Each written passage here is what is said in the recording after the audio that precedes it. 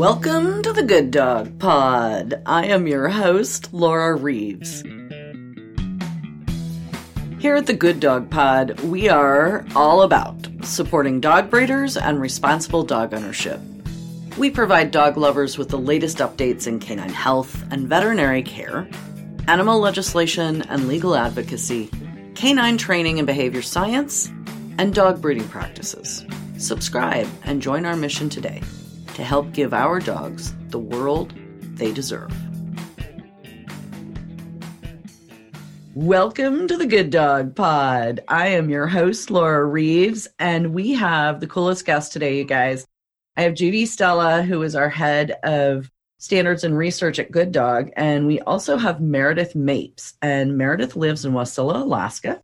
She breeds sled dogs and has competed in the Iditarod. So this is going to be so much fun. So welcome, Meredith. How you doing today?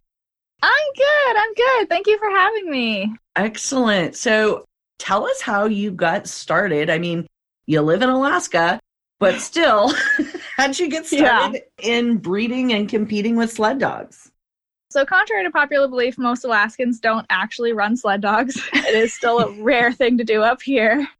So when I got into it, I was 6 years old, and my mom was at a Girl Scout meeting where one of the other Girl Scout leaders stood up and said if anybody had any girls that were really interested in dogs, they should go talk to her. So my mom went and talked to her. Her name was Bev, and I started out running her dogs when I was 6 years old. When I was 6 and 7, her daughter was training for the junior Iditarod, and so I went on a few training runs with her. And I ran my first sled dog races last couple of years too when I was 6. And I actually won the first race I ever ran. So oh my gosh, I was 6 years old? Yeah. 6 years old, yeah. Oh, amazing. One dog race. It was literally me and one dog and like 20 yards of mushing, but I won it. So okay, but I'm saying you're like all of 12 today. So how long ago was this? I've been mushing for 21 years now. I'm 27. Oh my. Alaska is definitely kind to you. It is.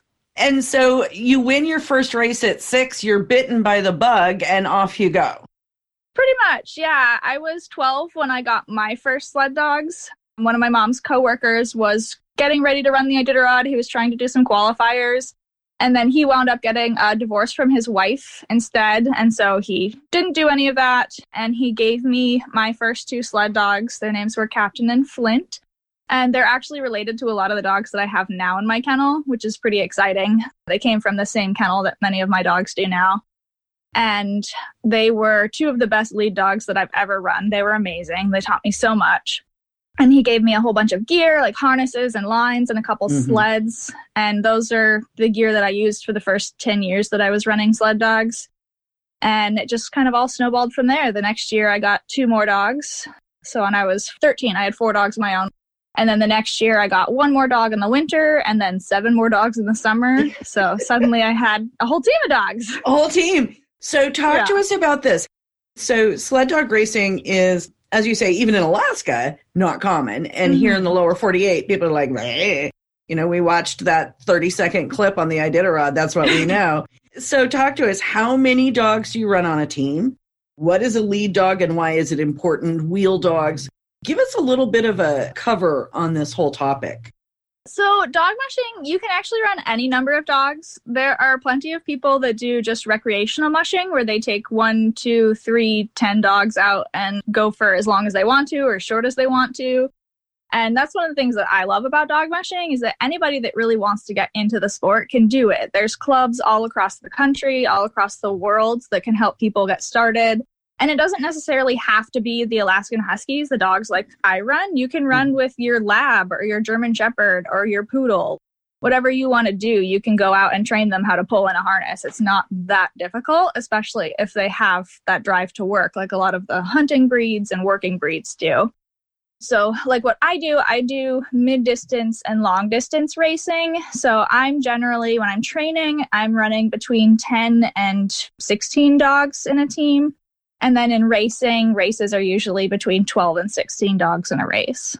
Okay, excellent. And I know I am that person. I know this much enough to be dangerous. Like, lead dog and a wheel dog. And that's like what I know. Yeah. And they have different jobs, right?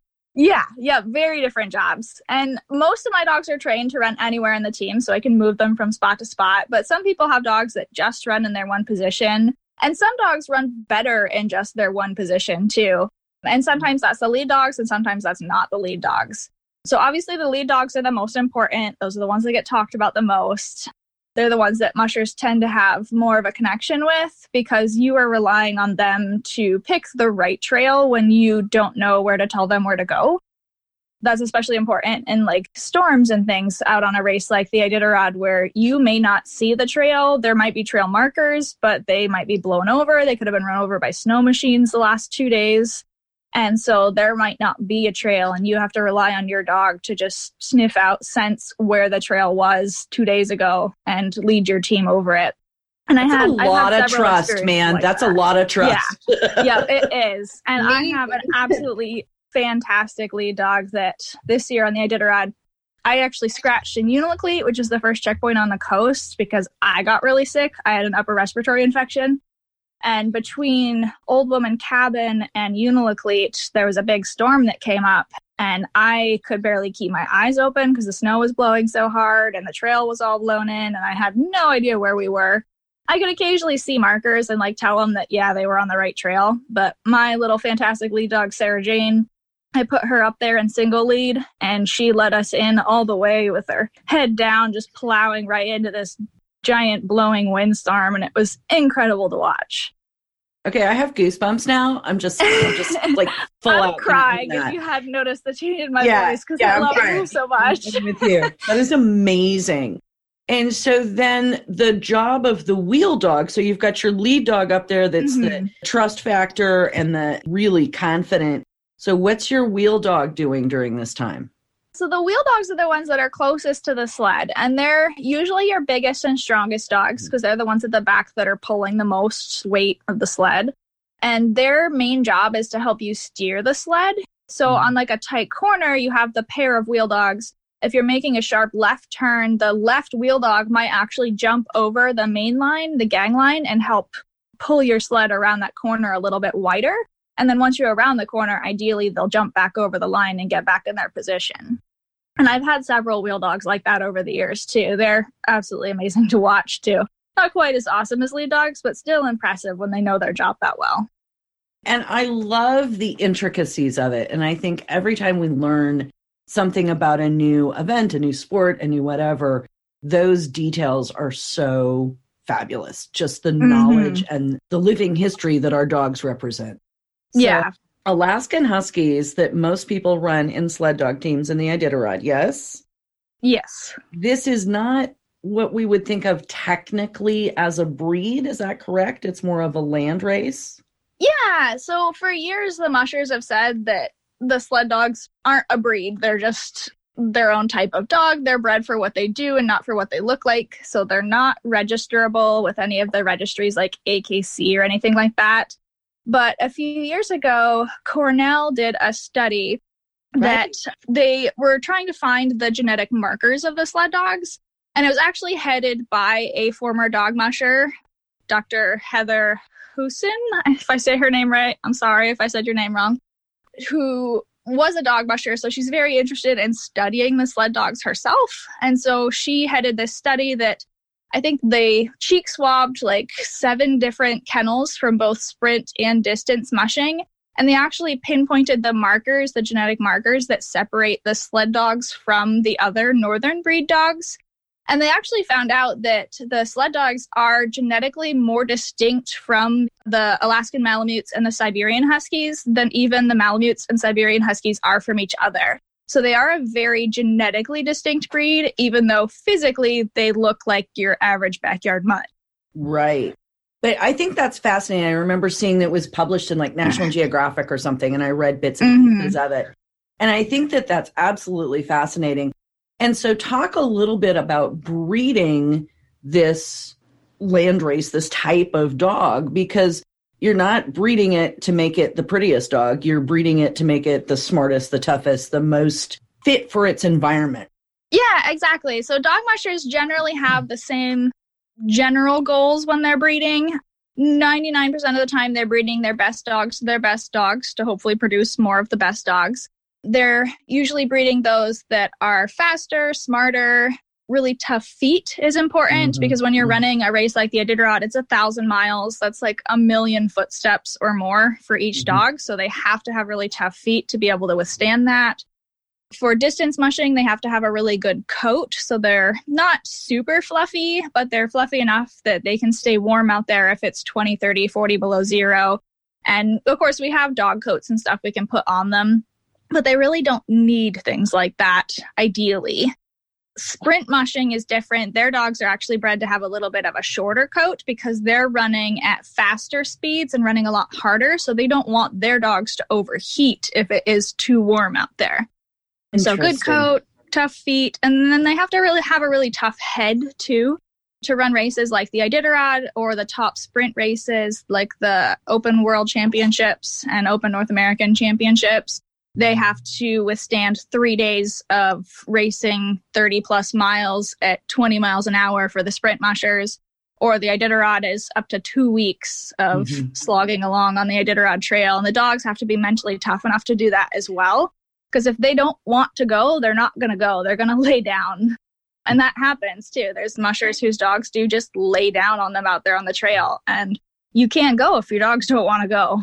Right. I would think that drive would have to be one of your most important principles when you're breeding. Like, I've got to have, and then are you able, I mean, I breed hunting dogs. So thinking about drive versus biddability and finding that, you know, what I'm saying, that tipping point where that dog is going to have the drive, but is going to be willing. For sure. And I think that's a big part about the Alaskan Huskies in particular as sled dogs, that they have the biddability that some of the other sled dog breeds don't have. I've worked with Siberians and Malamutes before, not as sled dogs, but just as dogs that I'm dog sitting or fostering for local rescues. And they have the drive to run, but they don't have a lot of the biddability. They're much more independent. And so those dogs I don't trust off a leash. But with my dogs, they're very much wanting to please their musher and work for them. And so I go hiking with a lot of my dogs off leash all the time. And I start that when they're puppies so that they're used to coming back to me, sticking with me and things like that when we're out walking. But you can do that with a Siberian Husky. And even as an adult, they're not going to come back to you because they just have that extreme drive to run without the biddability. Yeah. I've been around a lot of Siberians. There's a great deal of big middle paw going on with the Siberian. Yep, for sure. And of course, there's outliers. There's a lot of sled dog mushers that use Siberians that have fantastic dogs, and I don't fault them at all. It's just not the dog for me. I don't like them a lot. Interesting. Absolutely interesting. So here's another question for you. And again, you know, you live in Alaska. You're accustomed to cold weather. Your dogs are accustomed to cold weather. Many of us down here in the lower 48 don't have the foggiest notion what 25 below actually looks like. And so, thank you. Thank God. Yeah. So talk to me about how these dogs are managed, how these dogs are kept. I mean, these are high energy, high drive, go, go, go, go, go kind of dogs. So how do you manage what has to be a kennel of what? How many dogs do you have? 25, 30? I have about 40 right now, including puppies. Okay. Yeah.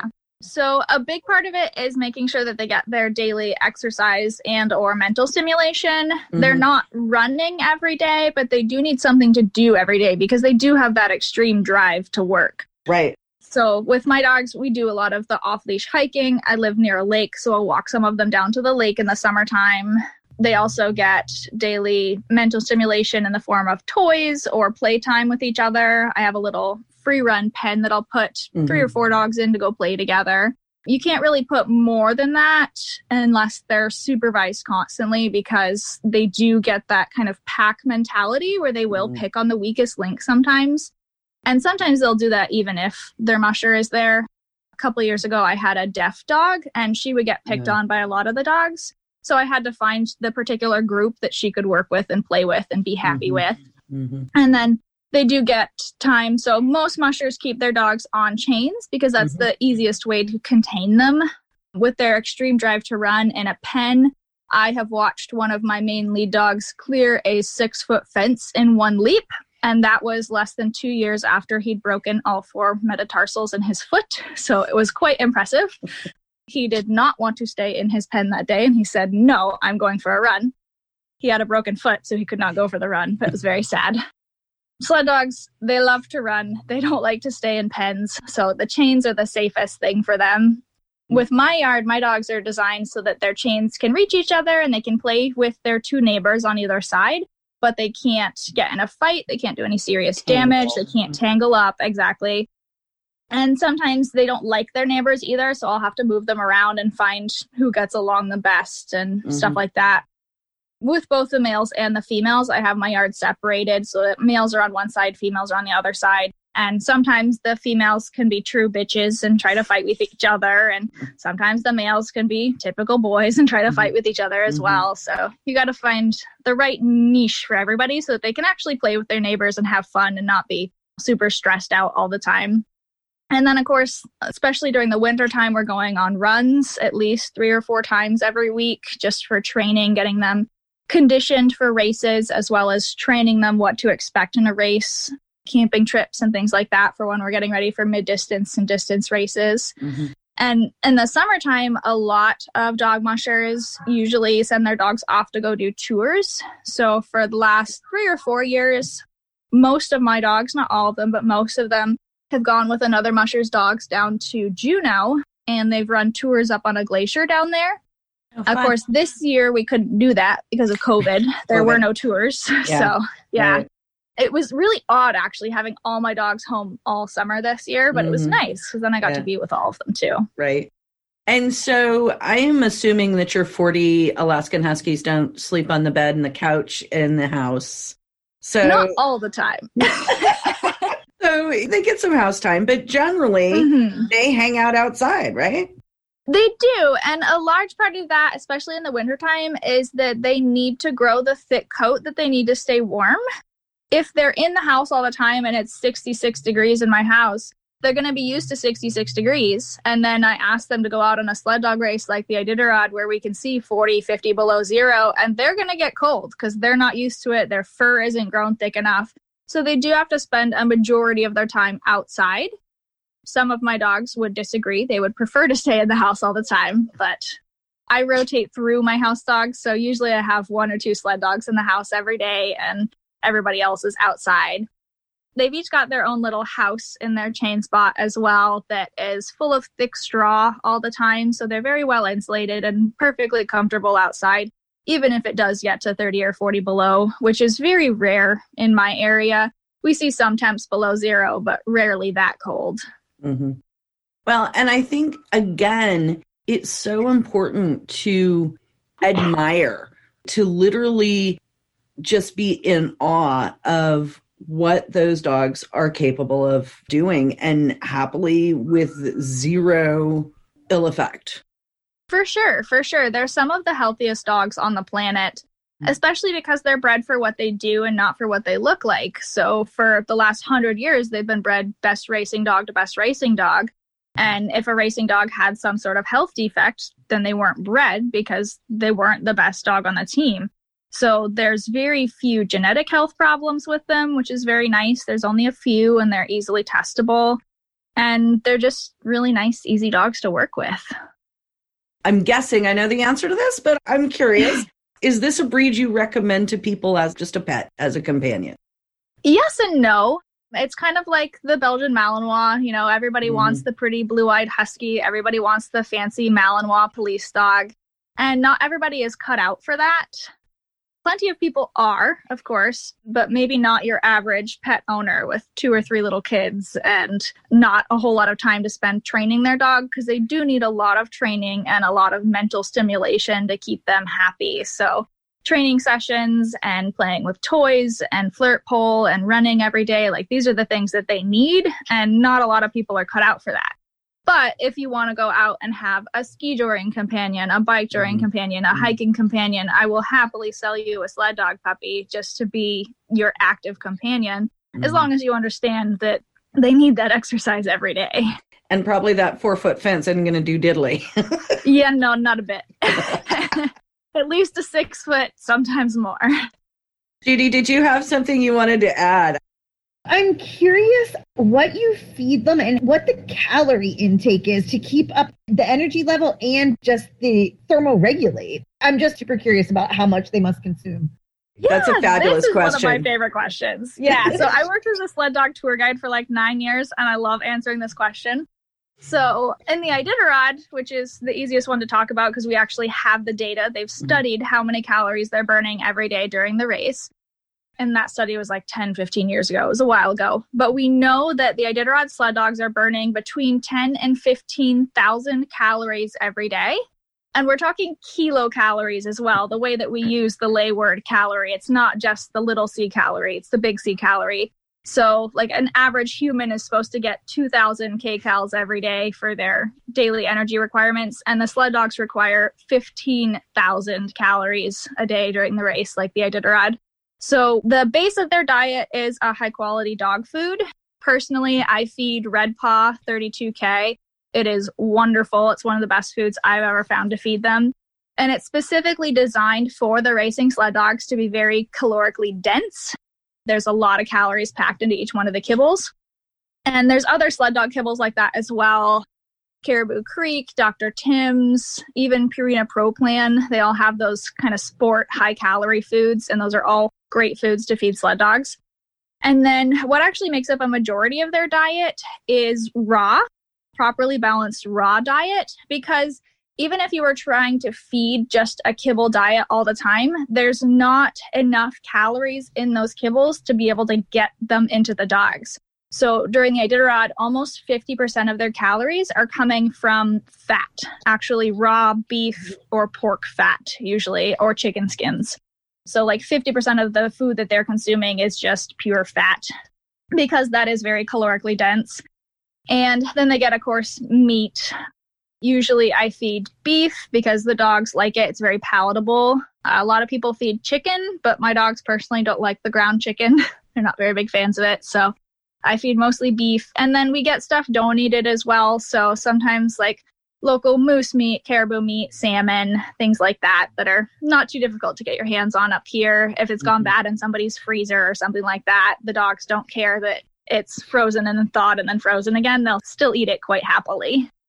And I think that's fascinating because when you look at the native people in Alaska and some of the super cold areas that live on, whale blubber and sea, that kind of thing, it's the same basic concept, right? It is, exactly. The high-fat diet is needed up here because we're burning so many calories just trying to stay warm to begin with, and then actually doing that much exercise every day. They actually did a study on the Iditarod mushers as well, and as people, they were burning between 5,000 and 6,000 calories every day on the race. So a lot of mushers eat that high-fat diet as well, lots of butter and gross things like that. I don't like butter. I love butter. What are you talking about? I think that is so interesting. And it just goes to show that you have to fit the diet to the dog and the task, because those kibbles, those diets are high in grain. I mean, they're high in carbohydrates because they have to be, because that's where they're getting the energy from. So again, it just goes to show that like carbohydrates aren't necessarily bad. It just depends on what you're doing with them. Yeah, and they've studied the sled dogs eating carbs as well. And actually they get less of their calories from the carbs. So that's another reason that it's important to feed the raw diet as well. And actually on a race like the Iditarod, the sled dog's metabolism switches about 200 to 300 miles into the race. And they actually start burning straight body fat without converting it into glucose first, like we do as humans. And so the military has tried studying this to figure out how to get people to do that, because it would be huge for like a super soldier to be able to just burn fat instead of having to convert it to glucose first. Excuse me, can I get signed up for that? Yeah, right. Just saying, run the Iditarod, because when I finished in 2018, I lost, I don't know how much, but it was close to 20 pounds in 14 days. Oh I'm not sure I need to lose that much weight that badly to no. It's not super healthy. I want the pill. I just want the the magical. Can I have the sled dog pill, please? Yes. I love it. Okay. Well, this is absolutely fascinating. I mean, I just always I have my own little niche stuff. So learning about other people's niche stuff is like the coolest thing to me in the world. Judi, did you have anything else you wanted to ask? Just, are you running the Iditarod this year? Are you guys training for it? Or I'm not. I wish I was. It's very expensive, though. So I've run it twice now. I ran in 2018, and I finished in 49th place. And then I ran last year in 2020, and I scratched in Uniloclete. And I'm still like $12,000 in debt from those two races. Trying to pay off credit cards and stay on top of me. So this year I'm just running some smaller mid-distance races. I'm planning to do some like 100s and 200s if any of them happen. That's a big thing is with weather and COVID, a lot of races are getting canceled or postponed or changed this year. So it's going to be an odd year for dog mushing. And then in a couple years, it's actually my dream to travel down to the lower 48 with my race dogs, like 20 dogs, and run some of the races down there because it's very different from what we have up here in Alaska. It's a very different culture, just different types of races that they do down there. Mm-hmm. And I've only raced up here for the last 21 years. So I want to see what it's like down in Michigan and Montana and Wyoming and see how they do things down there too. Nice. Well, if you get down here, let us know. Absolutely. Yeah, definitely. Absolutely.